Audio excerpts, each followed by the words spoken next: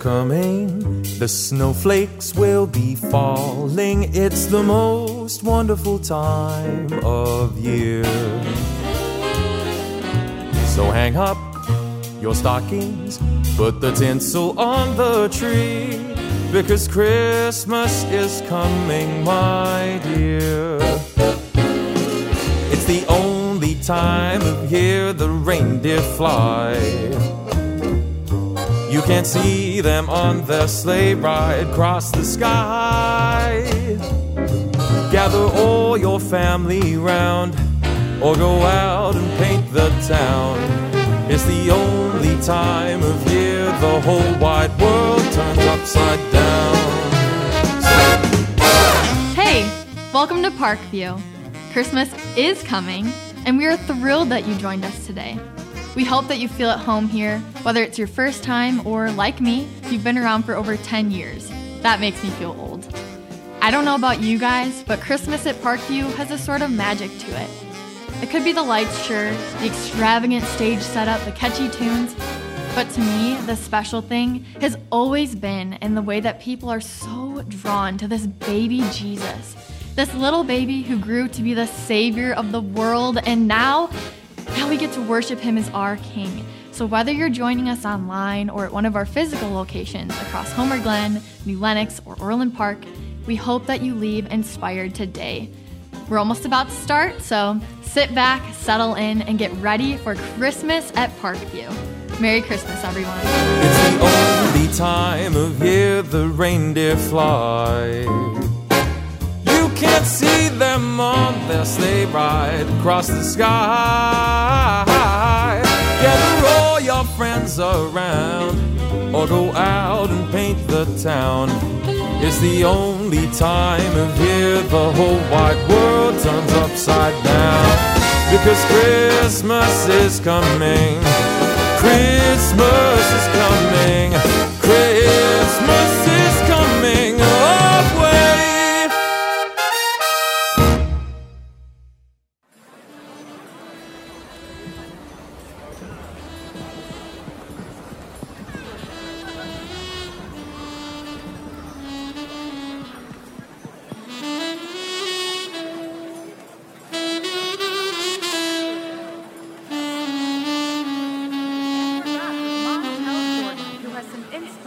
Words for us. Montel? Well, look, last Christmas was tough, man. Like, it was tough.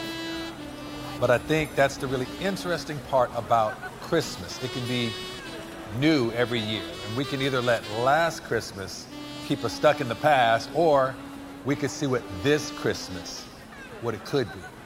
You know? Powerful words. Maybe it can bring someone a little bit of hope this season? Hope so.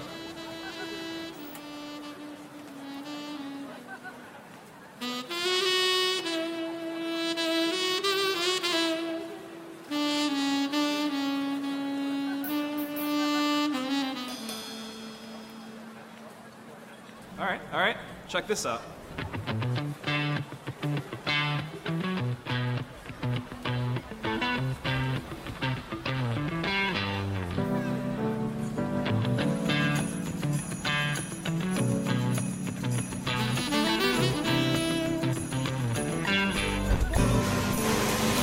Hang all the mistletoe, I'm gonna get to know you better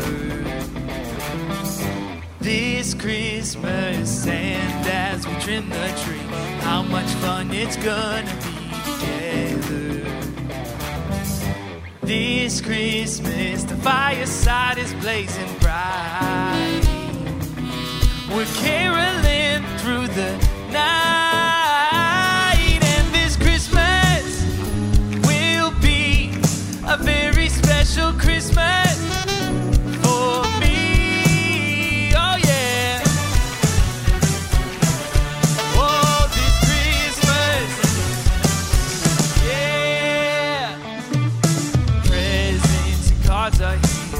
My world is filled with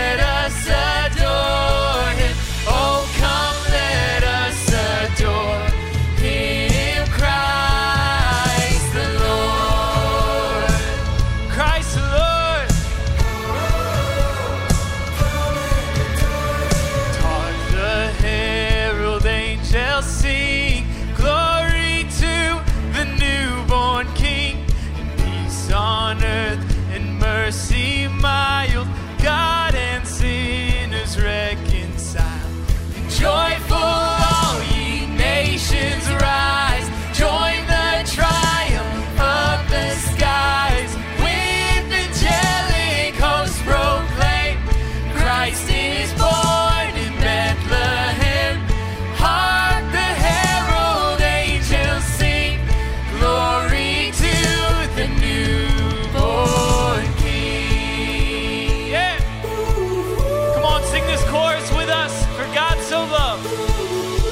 For God so loved the world that he gave us his one and only Son to save us. Whoever believes in him will live forever. The power of hell forever defeated. Now it is well, I'm walking in freedom. For God so loved the world. Yes, he did.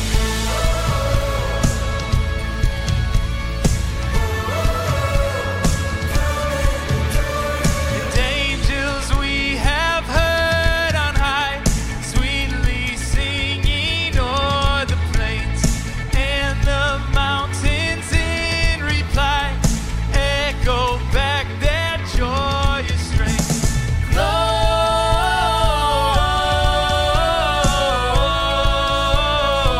Gloria in excelsis Deo. Gloria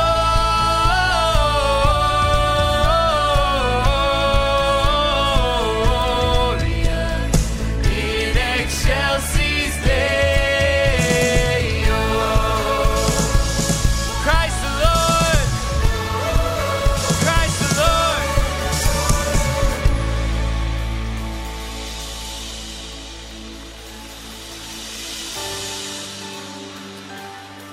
You know, oftentimes when we come into church or we come into this house, we want to celebrate the power of the grave. And that's a good thing that we should want to celebrate. But today, we worship a God in a manger who had just as much power, just as much authority, no rival, no equal. So come on, let's lift this song up today. Let's get a little rowdy in this house. Come on. The heavens are roaring the praise of your glory, for you are raised to life again. You have no rival, you have no equal. Now and forever, God, you reign. Yours is the kingdom, yours is the glory, yours is the name above all names. What a powerful name it is, what a powerful name it is, the name of Jesus Christ, my King. What a powerful name it is, nothing can stand against. What a powerful name it is, the name of Jesus. What a powerful name it is, the name of Jesus. What a powerful name it is, the name of Jesus. Hey, can we get a shout of praise for our Savior in heaven today? Come on. Hey, can I pray for us? God, we just want to say thank you. Thank you for giving us a gift that we are so undeserving of, God. And as we come into this house today to celebrate your Son, Jesus, would we become more like him? Would we understand that the whole world needs him? That this Christmas season is all about him? And would our lives echo that as well, Lord? It's in your name we pray. Amen. Hey, thanks for worshiping today, guys. You guys sounded great. You can now have a seat. Well, hey, everyone. Merry Christmas. You guys glad you're here?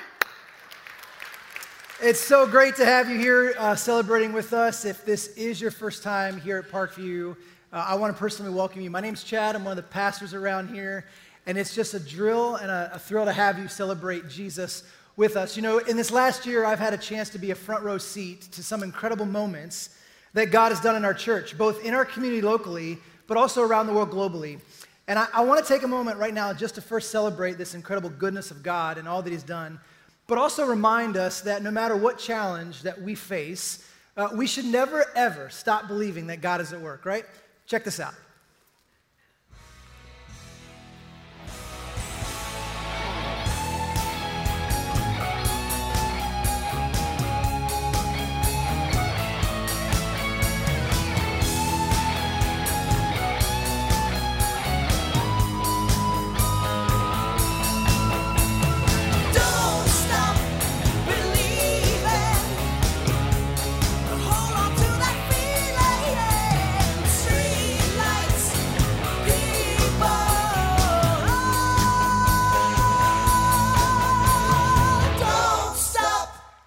Isn't that awesome? Man, that's incredible. And you know, that's a small snapshot of what God's doing through the people of Parkview. None of that happens without you being faithful, without you giving, without you being generous. So thank you, thank you, thank you. So much about what we're about to do this year is because so many of you continue to give. In fact, most of what comes into our church in terms of giving and generosity helps cover the entire ministries of our church. But there's two opportunities that I want to share with you today that I think would be important for you to know because I think you'll want to be a part of what God's doing. There's two projects that we're involving in our Christmas giving initiative this year. And the first one is clean water in Africa. Most of you know that we've got a presence in Africa and we do a lot there. And our church collectively has provided 9 wells of fresh water in Kenya and Malawi. That's incredible. Yeah, go ahead and celebrate that. So this year, what we want to do is we want to do another one. We want to do another well. In fact, this year, the well that we're going to help fund is actually going to help give clean water for 2,500 students at one of the schools there in Kenya that we support. So when you give this weekend and today, you're actually helping to be a part of that project. The second one is tornado relief. And most of you are probably aware of the devastation that's happened in the southern part of our nation. And we partner with an organization that provides supplies and resources for those families who are going through the disasters that have been struck by the tornadoes down there. So when you give today, you're actually being a part of that as well. So we want to invite you to be a part of that. It's called the Christmas Giving Experience at Parkview, and there's a couple ways that you can participate. The first one is just by giving in person. There's actually an envelope on the chair back seat in front of you. You can drop your gift in there and then drop it at one of the giving boxes as you leave today.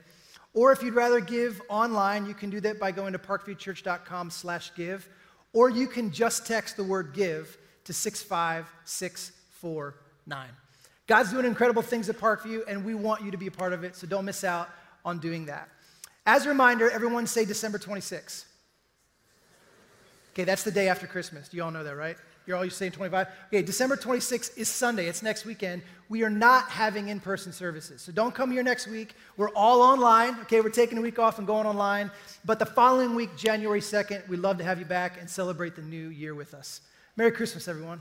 Hope you have a great experience. Welcome to Parkview.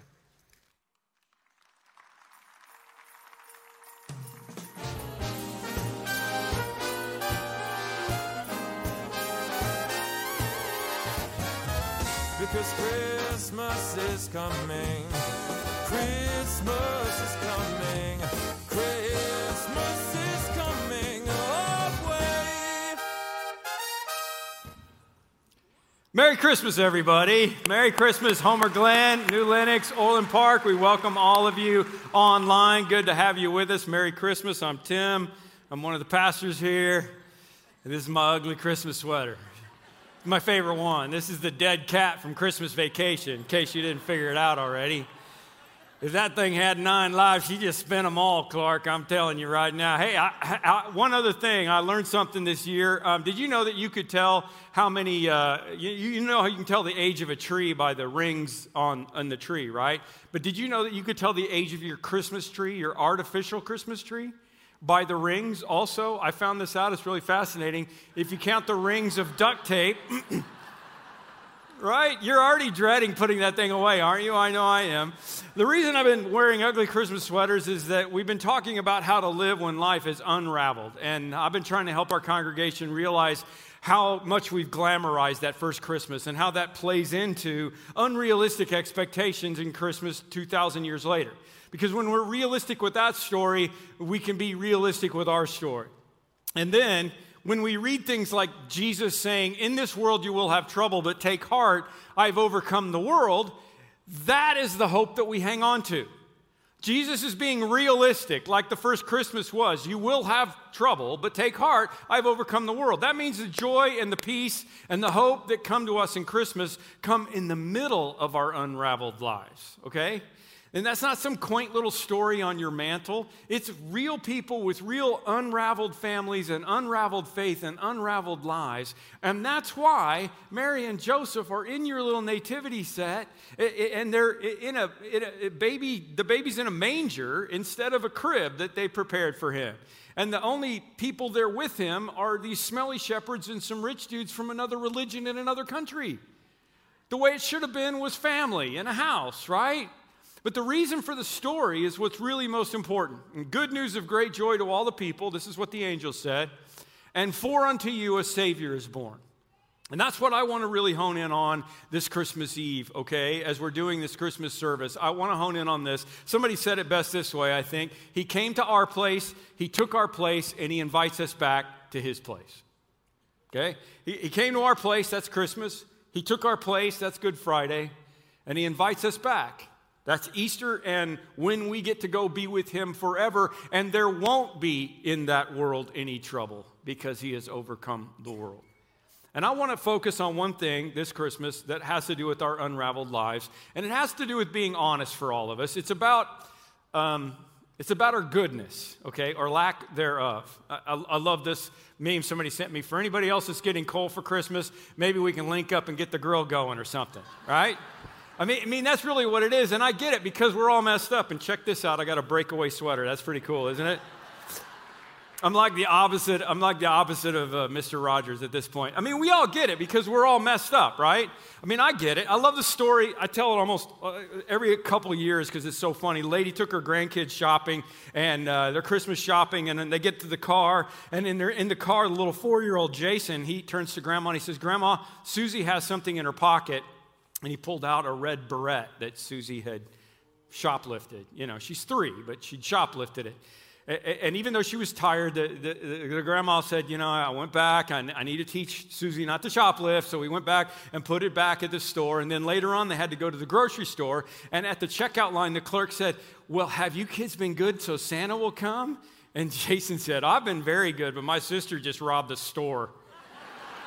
I mean, at some point, we can all look at somebody else and compare ourselves a little bit, but the truth of the matter is, we know we're not that good.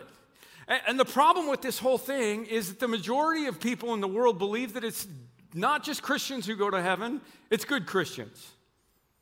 And maybe it's good Jews and good Buddhists and good Muslims and whatever, right? Most people would say, if you walked up to somebody on the street and say, you know, what's going to happen at the end of the world? And which, by the way, is probably pretty soon, right?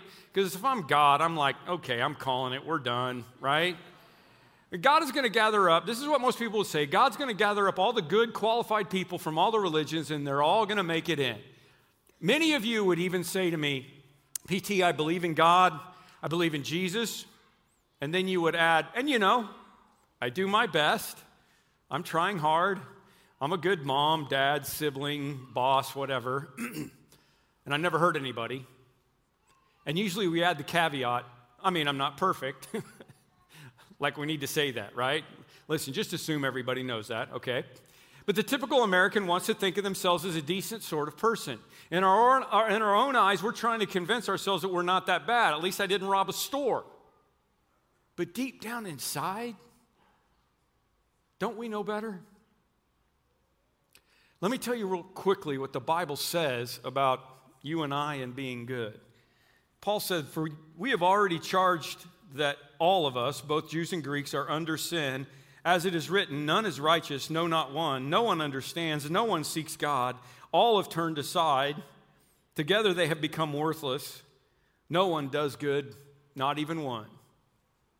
Merry Christmas. Honey, we should have stayed home and watched Elf. That would have been better, right? Now listen, here's the problem with the am I good enough thing at the heart of Christianity. I borrowed this from Andy Stanley in Atlanta. He sums it up well. A couple of big problems. Number one is we don't know the grading system, right? What if the teacher at the beginning of the year says, you know what, I don't know how I'm going to grade you. Just do good and I'll figure it out. That's going to be hard to know, right? I mean, is a 90 an A or a 93 an A? You know, I need to know these things. And it's a huge deal if good people are going to heaven because I need to know how good is good enough. Hasn't that always been a little bit scary to you? And the second thing he says is, whose standard of goodness is right? You might say, well, PT, I mean, we all know right from wrong. Yeah, really? Do you know how many major wars have been fought over two different groups and what they believed were right to God as they understood him? Think about it a little closer to home. Not too many years ago in this country, some of us white people, some of us white church people were very confused in our thinking about black people. And if you had gone to any of those white leaders back then and said, why are you doing this? Why are you treating these people this way? Why do you have slaves? They believed they were right. And now we look back and we're embarrassed and we don't want to be associated with them and we can't believe that they treated other people that way. But in that moment in time, they believed they were right and they were quoting Scripture. And I know what you're thinking. Well, we're in church, right? We're Americans. So the answer is get your Bible out. I'll tell you how good you have to be because the Bible tells us. Hold on just a minute, Donner and Blitzen. Are you sure you want to go there? Listen very carefully to what I'm going to say because I'm going to burst your bubble. If this is your goal, you are in deep fertilizer, if you know what I mean. You can never be this good. I know I can't. You may want to think of a lower standard than this, okay? Maybe find an old Mad magazine or a Dr. Seuss book or something because this thing is tough. Well, Tim, I'm just trying to live my life by the good book, you know, the 10 Commandments. Are you now? Well, let's see, okay? Let's just go through them for a second and see how we're doing measuring up to the 10 Commandments. I know you probably haven't thought about it for a while, so I'll help you with the list. Number 1, no other gods before me. Never put any other thing in front of God. You get number 1. Feeling a little uneasy already, aren't you? Okay, number 2, no idols. Okay, I don't know if that might be that OLED TV or that PlayStation 5. I don't know what it is, but let's just give you that one. You probably don't have a golden calf in your house, so you can have that one. That's freebie, okay? Take the name of the Lord our God in vain. Okay, moving right on. Number 4, the Sabbath and keep it holy. Remember the Sabbath. You've always kept worship a priority in your life. Always time for God. Okay. Number 5, honor your father and mother. Parents, do not elbow your children right now. If you got this one, congratulations. Okay, let's get to number 6. Please get to number 6. I remember that one. It's murder. Yeah. Okay. Yay, I get one. Except, Jesus said, if you hate your brother, it's the same thing in your heart as murder. But you do whatever you want, okay? Number 7, adultery. But Jesus said, if you lust after someone and wish you were committing adultery with them in your heart, it's the same thing. How are we doing? Number 8, steal. Okay, keep going. Number 9, lie. Don't even try to take that one or you're breaking it. You understand? And number 10, impossible. Thou shalt not covet. You can't get that one right because Facebook knows exactly what you want and it's always right there on your feed now, right? So how'd you do? Anybody get an A on that one? Okay, you see what? I'm not going to go down the list, please. You see what I'm saying? What I'm saying is that probably most of us didn't even get a passing grade, and if that's what it takes to go to heaven, we're all in trouble. We should be able to relate to this prayer this woman prayed one day. Dear God, so far today I've done all right. I haven't gossiped, I haven't lost my temper, I haven't been grumpy, nasty, or selfish. But God, in a few minutes, I'm going to get out of bed. Right? I just want us to be honest. Here's what the Bible says, okay? Don't feel bad. Don't think I'm getting on you. This is me too. All have sinned.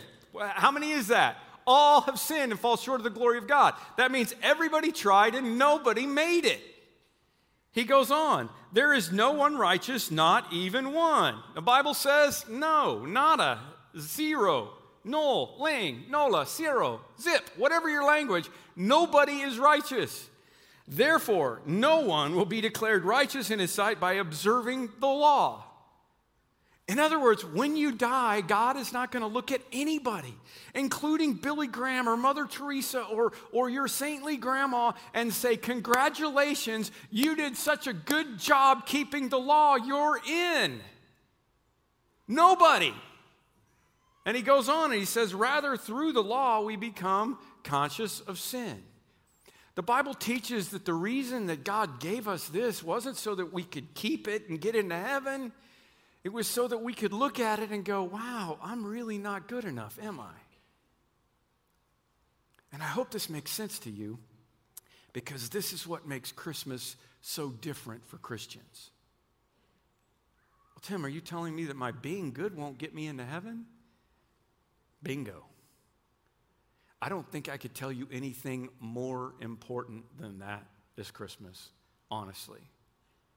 Merry Christmas, you deserve coal. But let me give you a little reminder. The angel said, I bring you good news of great joy that will be to all the people.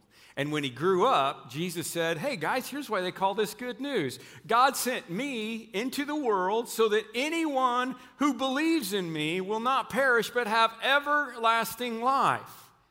Because it's not about good people.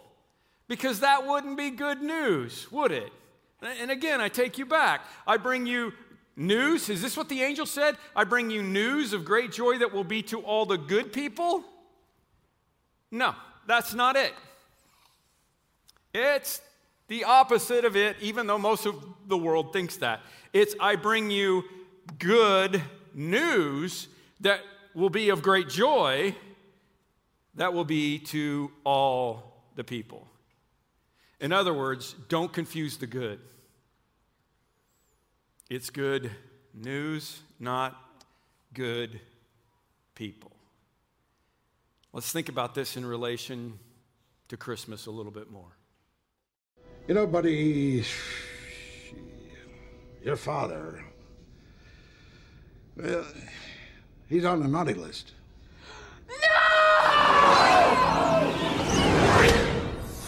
Naughty list? What have I ever done to be on the naughty list? What are you doing in my chair? Checking my email. No. Yeah, throw that guy in jail. Yeah, you won't miss him. Skinny, ugly dude. All right. Hey! Who are you? It doesn't matter. Is that Willie's? That's his. He said I could borrow it. I love you all. The insurance policy's in the top drawer. Look, there's Elvis. See? That's going to leave a mark. You happen to notice my shirt? Yeah, it's a nice shirt, yeah. Did you know I'm a pastor there? See, you people are probably not going to get hot ones like I did. Look at that. Is he always listening? Yes. Can somebody please just give me some good news? This just in, the Christmas service starts in 2 minutes. Andy, seriously, do you think that's helpful? Coming up at 11, Tim gets coal in his stocking again this year. I don't know about you, but I grew up 50-50 on the naughty nice list. Some years were better than others. I mean, I wasn't too bad. My parents ironically swear that I was a good kid. I think that just means I was good at faking it. But I had my moments, okay? And I mean, mostly I was just a boy. I've never told this story before, but one time I was playing in the backyard with my dad's golf clubs and balls, and somehow I nailed a shot right into the kitchen window where my mom was standing doing dishes, and hit her in the head and dropped her like a rock. True story. She was okay. I mean, she spoke German fluently for a few days, but she was fine. And anyway, I still don't recommend being anywhere near the line of flight of one of my golf balls. And I grew up, of course, like many of you, with Jesus always watching me, right? And so at Christmas, it was double down time with goodness. You had to have the goodness with Santa and his list, and then there's Jesus. And it's really ironic. There's a funny parallel between Santa and Jesus in American culture. I mean, think about it. They both live far away. Jesus is smarter than Santa because he lives in heaven where it's sunny and 75, and Santa picked the least inhabitable place on earth. Jesus has helpers, right? Angels, and Santa has elves and reindeer. Again, score one for Jesus. But at least to me growing up, it seemed like both of them were always watching me to see if I made the list, like this magnet. Jesus is coming, look busy. But I guess at Christmas time, it would be this, right? Many kids, and unfortunately many adults, generally live with this whole idea that there is a good being out there somewhere who has good things for us, but in order to get them, we have to behave. In fact, this is most of religion distilled down to one point. I have to be good to get good things. I don't know where this behavior modification thing got related to Santa. I'm sure it was some random parent who was frustrated one day and said, if you're not good, Santa's not going to bring you any presents. Because St. Nick was a person who helped the needy because they were needy, not because they were good, okay? But somehow the idea stuck, and we sing, he sees you when you're sleeping, he knows when you're awake. So this windstorm must have blown this Santa around. That's awesome. That's creepy, actually. And what's the next line? He knows if you've been bad or good, so be good for goodness sake. In the justice economy of Christmas, we are all raised to think that if I've been good, I get a gift. If I haven't, I go straight to the naughty list. And it's coal for you, baby, right? And the problem is, the difference between a new PlayStation or a lump of coal at Christmas based on goodness is one thing. But the difference between spending eternity with God where there's no tears and no death and nor pain versus the alternative based on goodness is another. And kids, I just want to tell you something about this guy. I've never actually known a kid who got coal in their stocking. So don't sweat the naughty list, okay? Grandpa Tim to you. I'm just saying, I don't know Santa personally, but take a look at him and ask yourself if a jolly old elf like this would really bring you coal. Don't hit your mom with a golf ball, but you're probably going to get presents from Santa. And more importantly, how about we just put this whole thing to bed with being good and Jesus, okay? For goodness sake, being good for goodness sake. Here's the part of the Christmas story you don't hear a lot, and it takes place when Jesus is 40 days old, but that's likely when before the wise men get there. So Simeon really ought to be in this, but he's just not. Okay. Here's what I want you to hear. Now there was a man in Jerusalem. Again, this is still Luke 2, named Simeon, who was righteous and devout, and he was waiting for the consolation of Israel, and the Holy Spirit was upon him. And it had been revealed to him by the Holy Spirit that he would not die before he had seen the Lord's Christ. So moved by the Spirit, he went into the temple courts, and when the parents brought in the child Jesus to do for him what the custom of the law required, Simeon took him in his arms and praised God. We don't know how long Simeon had been waiting to see the Messiah, but can you imagine every time he's just hanging out in the temple and every time there's a blue blanket coming in, he would have rushed over to see if it was the Christ. And every time he had been disappointed until that day. And he sees Jesus and he took him in his arms and he praised God, right? What would you think if you saw this elderly man grabbing the baby and dancing around in the temple courts, shouting, I'm ready to die, honey, get the pepper spray. This is crazy. We don't know exactly how or why, but when he saw Jesus, he knew that God had kept his promise and that the naughty nice list was over. I'm just telling you, notice something that's really important here. The wording here about Simeon. Simeon was righteous and devout. He was a do the next right thing kind of guy. So if anyone should have been secure in his placement on the naughty nice list, it would have been Simeon. He's the wise old guy, right? He's Gandalf. He's Master Yoda. He has a superior connection to the supernatural, and he's ready to go to heaven, but God has promised him, only him, that he's going to get to see the Messiah. So he's hanging out in the temple, waiting on the salvation that was coming from the Lord. And in spite of his own goodness, he recognized the need for God's intervention and help in his life. And when he saw Jesus, he said, Sovereign Lord, as you have promised, you can now dismiss your servant in peace, for my eyes have seen your salvation, which you have prepared in the sight of all people. And he will be a light for revelation for the Gentiles and for glory to your people, Israel. So notice, Simeon doesn't say, I have seen the source of my joy. I've seen the Prince of Peace. He says, now I have seen your salvation. Evidently, Simeon knew what the most important thing was: a light of revelation to the Gentiles and glory for your people, Israel.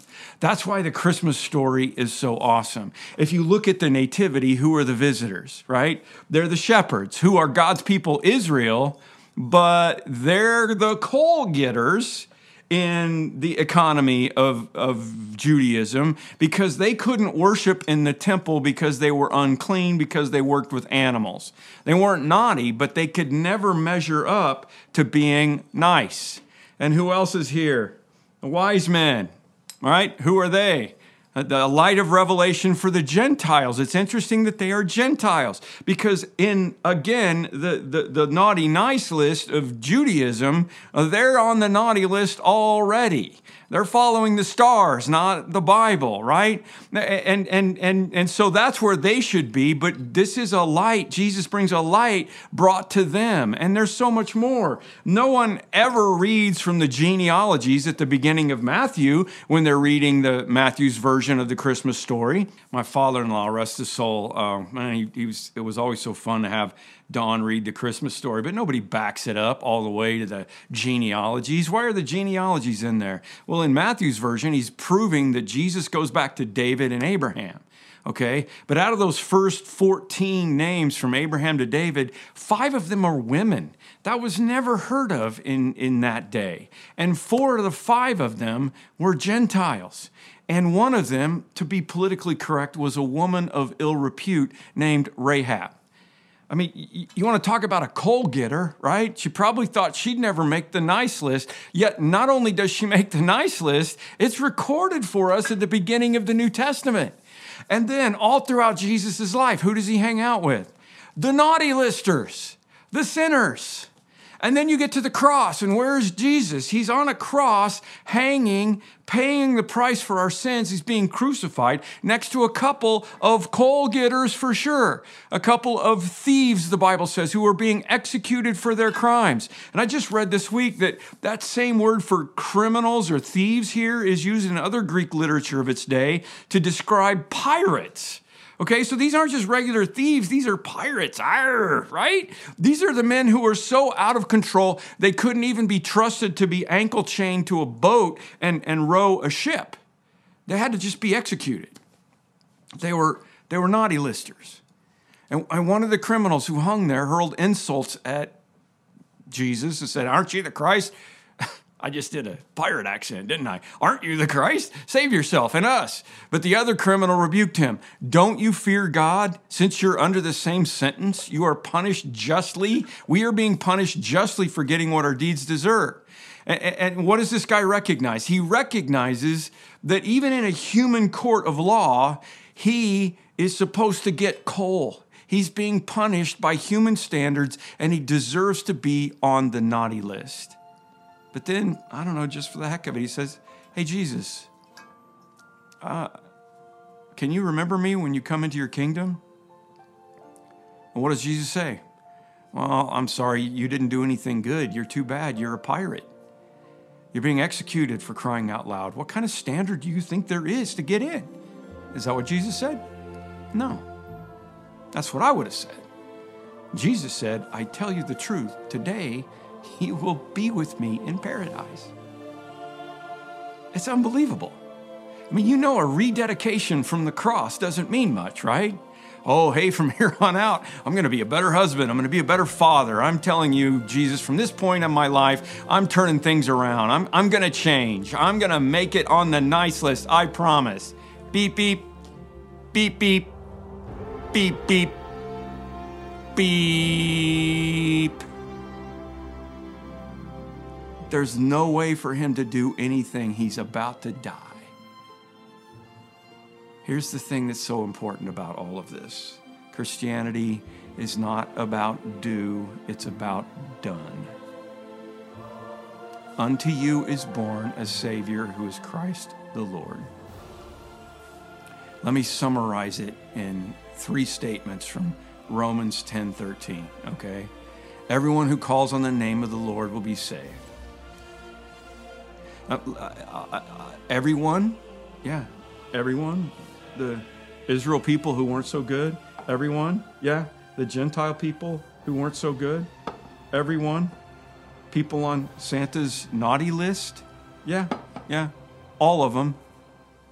Everyone is welcome. Everyone can meet the requirements. Everybody gets in the same way. Can you think of anything more fair, more clear than just that? Everybody's welcome, everybody gets in the same way, and everybody can meet the requirements. The requirement is this: for God loved the world so much that he gave his one and only Son, that whoever believes in him will not die, will not perish, but will have eternal life. Everybody's welcome. Everybody gets in the same way, and everybody can meet the requirement. And that's the good news. Listen, this is why Christmas is so radically different for Christians, okay? Somebody sent me this a couple years ago. Christmas, easier to spell than Hanukkah, right? Great, okay? And that's funny, but there's so much more to it, because Hanukkah is a celebration of freedom for the Jewish people from 200 AD from another group of people. It doesn't have anything to do with God sending a Savior, because obviously, as an official religion, they don't officially believe that Jesus was that guy. The Hindus celebrate Diwali in November, but it's a festival of lights. The Muslims don't celebrate Christmas at all. They have Ramadan at another time of year, and Jesus is a prophet, not a savior.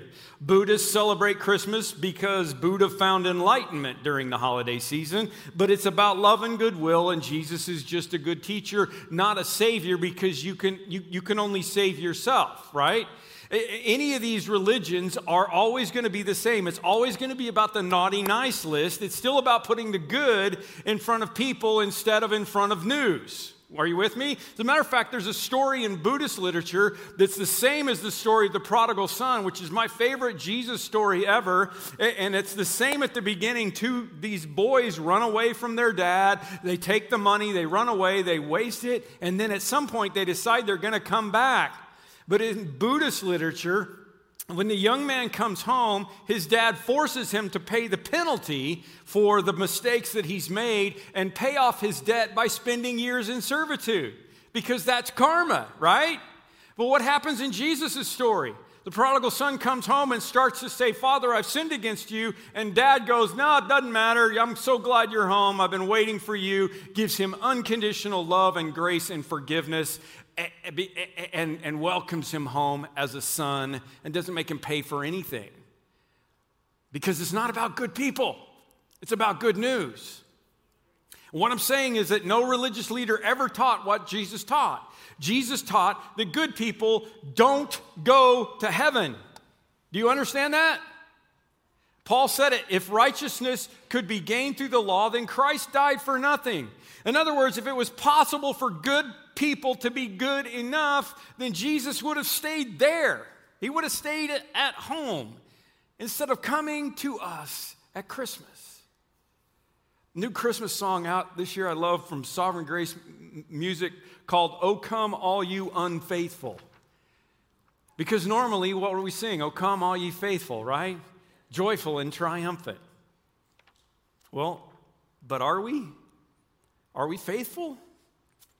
Are we joyful? Anybody feeling triumphant? I mean, there's a lot of dumb Christmas songs out there, right? You know, a child shivers in the cold. Let us bring him silver and gold. How about a blanket? I mean, do you ever think about the words to these songs? I don't know. But "O come, all ye faithful." Listen to this. I think it better represents the Christmas story. "O come, all you unfaithful. Come, weak and unstable. Come, know you are not alone. O come, barren and waiting ones, weary of praying. Come, see what your God has done. O come, bitter and broken. Come, with fears unspoken. Come, taste of his perfect love. O come, guilty and hiding ones, There is no need to run. See what your God has done. Christ is born. Christ is born for you.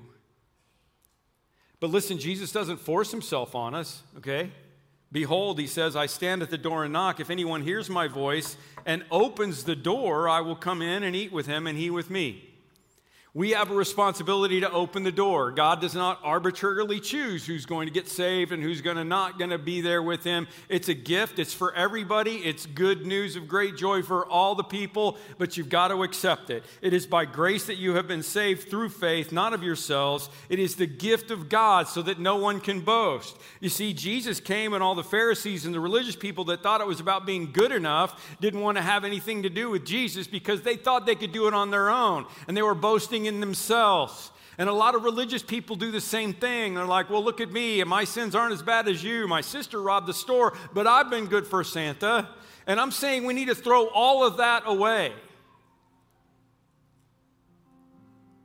and just be like who we really are in front of God and open the door and accept the gift.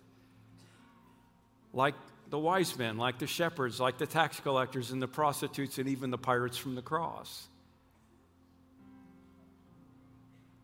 Just to open the door and say, Jesus, I'm sorry, I've been relying on me. I need to make a conscious decision right now that when I get before God someday, I'm going to say, Father, I would have flunked the test, but Jesus took it for me. That it's good news of great joy for all people, not news of great joy for all the good people. And if you've never done that, I'm going to give you the chance to do that today. We're going to pray, and just pray in your heart. You don't have to say the right words. It's not about right words. It's about what's going on inside of here. And I want to encourage you to give it to him today. And I want you to remember, he came to our place, he took our place, and he invites us back to his place. Just say yes. And please don't confuse the good. It's good news, not good people. Just bow your heads with me for a moment and pray this with me. Heavenly Father,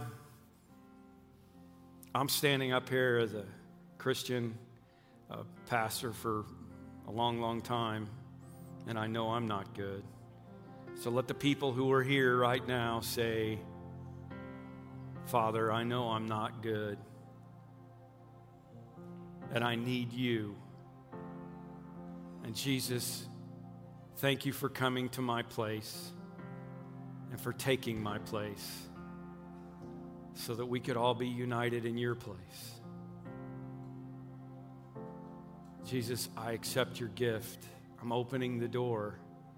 I'm letting you in.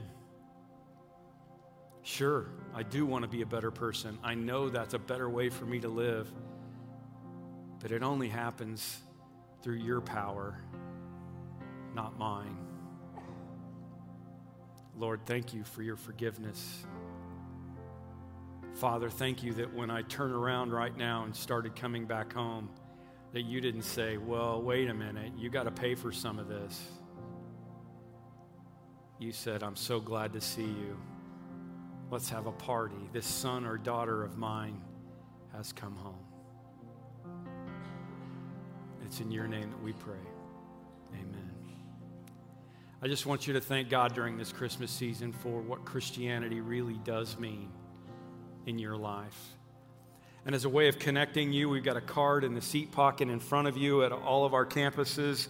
Or if you're online or just want to do it this way, just type Jesus to 65649 and somebody will connect with you. We want to connect with you on your journey. It's not a part of your salvation. We just want to help you, okay? We want to help you on your way. I can't tell you over the years how many people I've talked to that said it was Christmas Eve when they really opened up their life to Jesus. And so we're going to do communion here in just a second. And I invite you to take this thing out. Go ahead and peel the top layer of cellophane off, and the bread is there. This is what Jesus gave to us the night before he died to kind of remember what he had done for us, to give it as a remembrance for us. And I want for you For some of you, this is going to be like First Communion for you. I mean, a lot of you, most of you grew up Catholic, you understand that concept. I'm making a step today, and maybe you've done it before, but today is a way of saying, okay, I get it. I have Jesus. I accepted him into my life. This is my communion. And for all of us, I feel kind of weird even giving the parallel because I want to get over the whole vaccines and pandemics and all that stuff like you do. But you know what? I see this. The reason we do this every week at Parkview is, for me, it's a booster, okay? It's just a booster shot. I followed Jesus for a long time. I accepted Jesus for a long time. I got baptized when I was 8 years old, and I knew what I was doing, and I made my own decisions along the way. But I need a reminder every once in a while that it's not about my goodness, it's about his. So let me pray for us, and we'll do this together. Let this be your moment. Father, thank you for your Son that you gave, that whoever believes in him would not perish but have everlasting life. And Jesus, thank you that that next verse says that you came into the world not to judge the world, because it's not about good people, but to save the world, because it's about good news. As we take this, we remember what it cost you when you came to our place and took our place so that we could be together at your place. It's in Jesus' name that we pray. Amen. The body of Christ broken for you.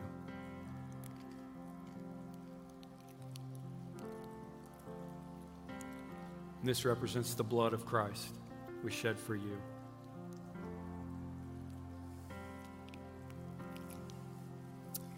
Again, Lord, we come. It's a special time of year. Maybe a lot of people in here have known this for a long time and just needed a reminder. I hope this is the first time some people are getting it. It's not about good people. It's about good news. Lord, be with us on our journey. And be with us now as we listen and remember what we're doing. In your name, amen. We've got a special song to close for you. Carrie Underwood and John Legend did this on Carrie's Christmas album from last year. They went through a whole lot of stuff to get it done during the pandemic.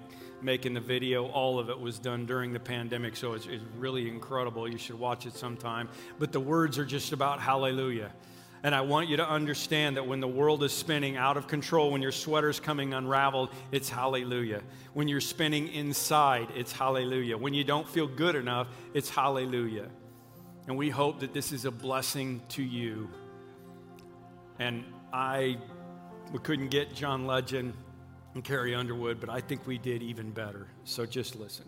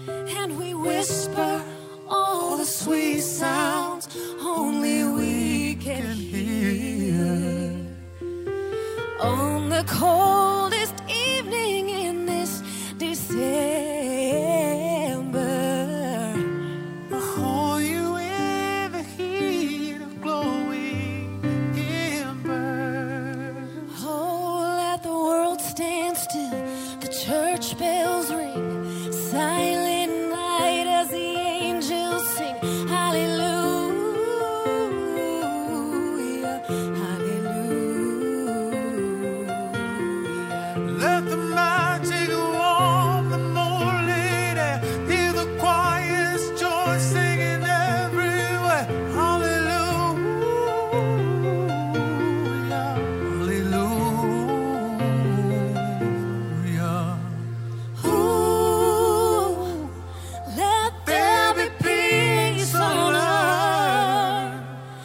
let the lonely join together. Let them know their worth. Ooh, let the children know there's a brighter day ahead. Let's hold on to hope. And on the coldest evening in this December, let us pray the spirit of love will linger. Oh, let the world stand still, the church bells ring, silent night as the angels sing. Hallelujah, hallelujah.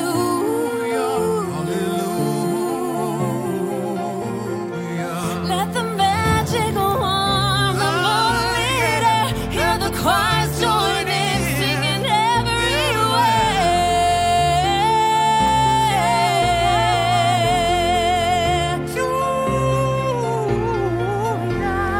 Glory, glory, glory. I'm so glad to have you here. oh, and may this Christmas moment Last for years.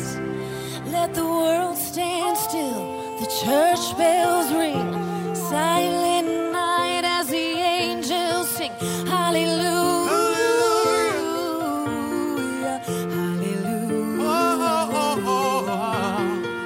Let the magic wand, the moon leader, hear the choirs join, singing every way.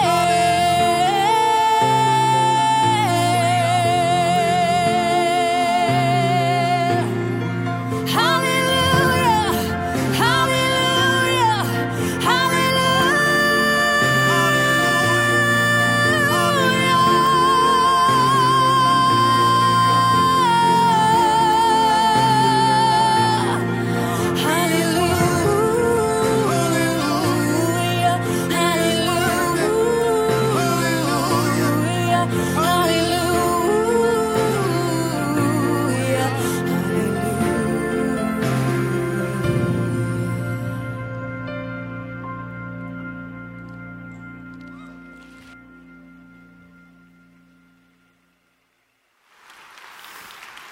Come on up, guys. You can go watch the video if you want, but Christy and Montel nailed it better than Carrie and John ever could have. I just happen to have my middle daughter, Lauren, and her husband, Tommy, who leads worship here every once in a while.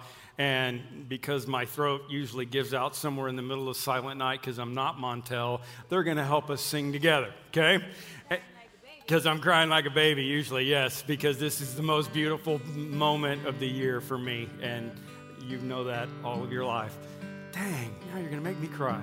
So stand up, everybody, because we have been doing this for a long time around here, and what it celebrates is the light of Jesus being passed from one candle at Christmas time to the ones around us as we sing this beautiful sacred song and close out our service.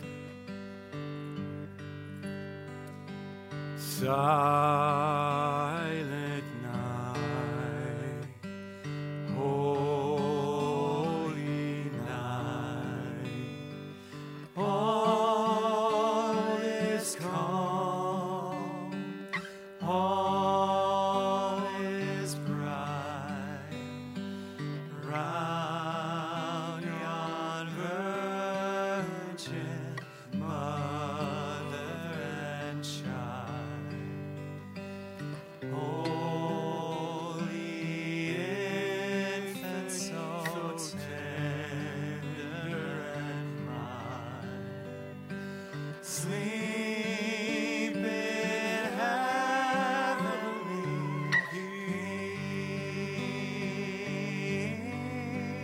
peace, sleep in heavenly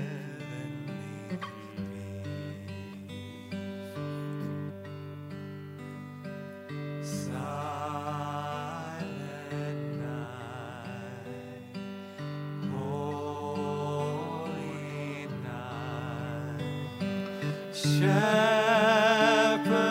quake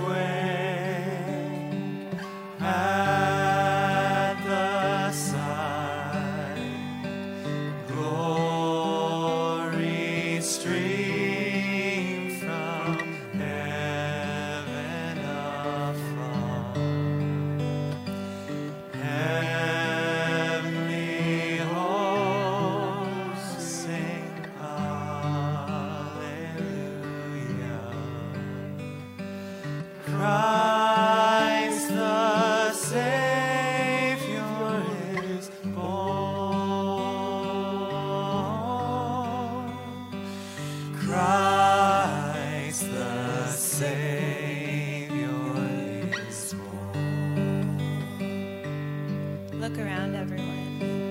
Silent night, holy night, Son of God, love's pure light, radiant beams from thy holy face. With the dawn of redeeming grace, Jesus, Lord, at thy birth, Jesus, Lord, at thy birth.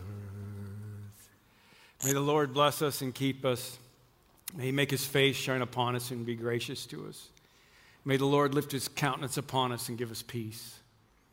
May the grace of our Lord Jesus Christ and the love of God the Father and the fellowship of the Holy Spirit be with us now and forever.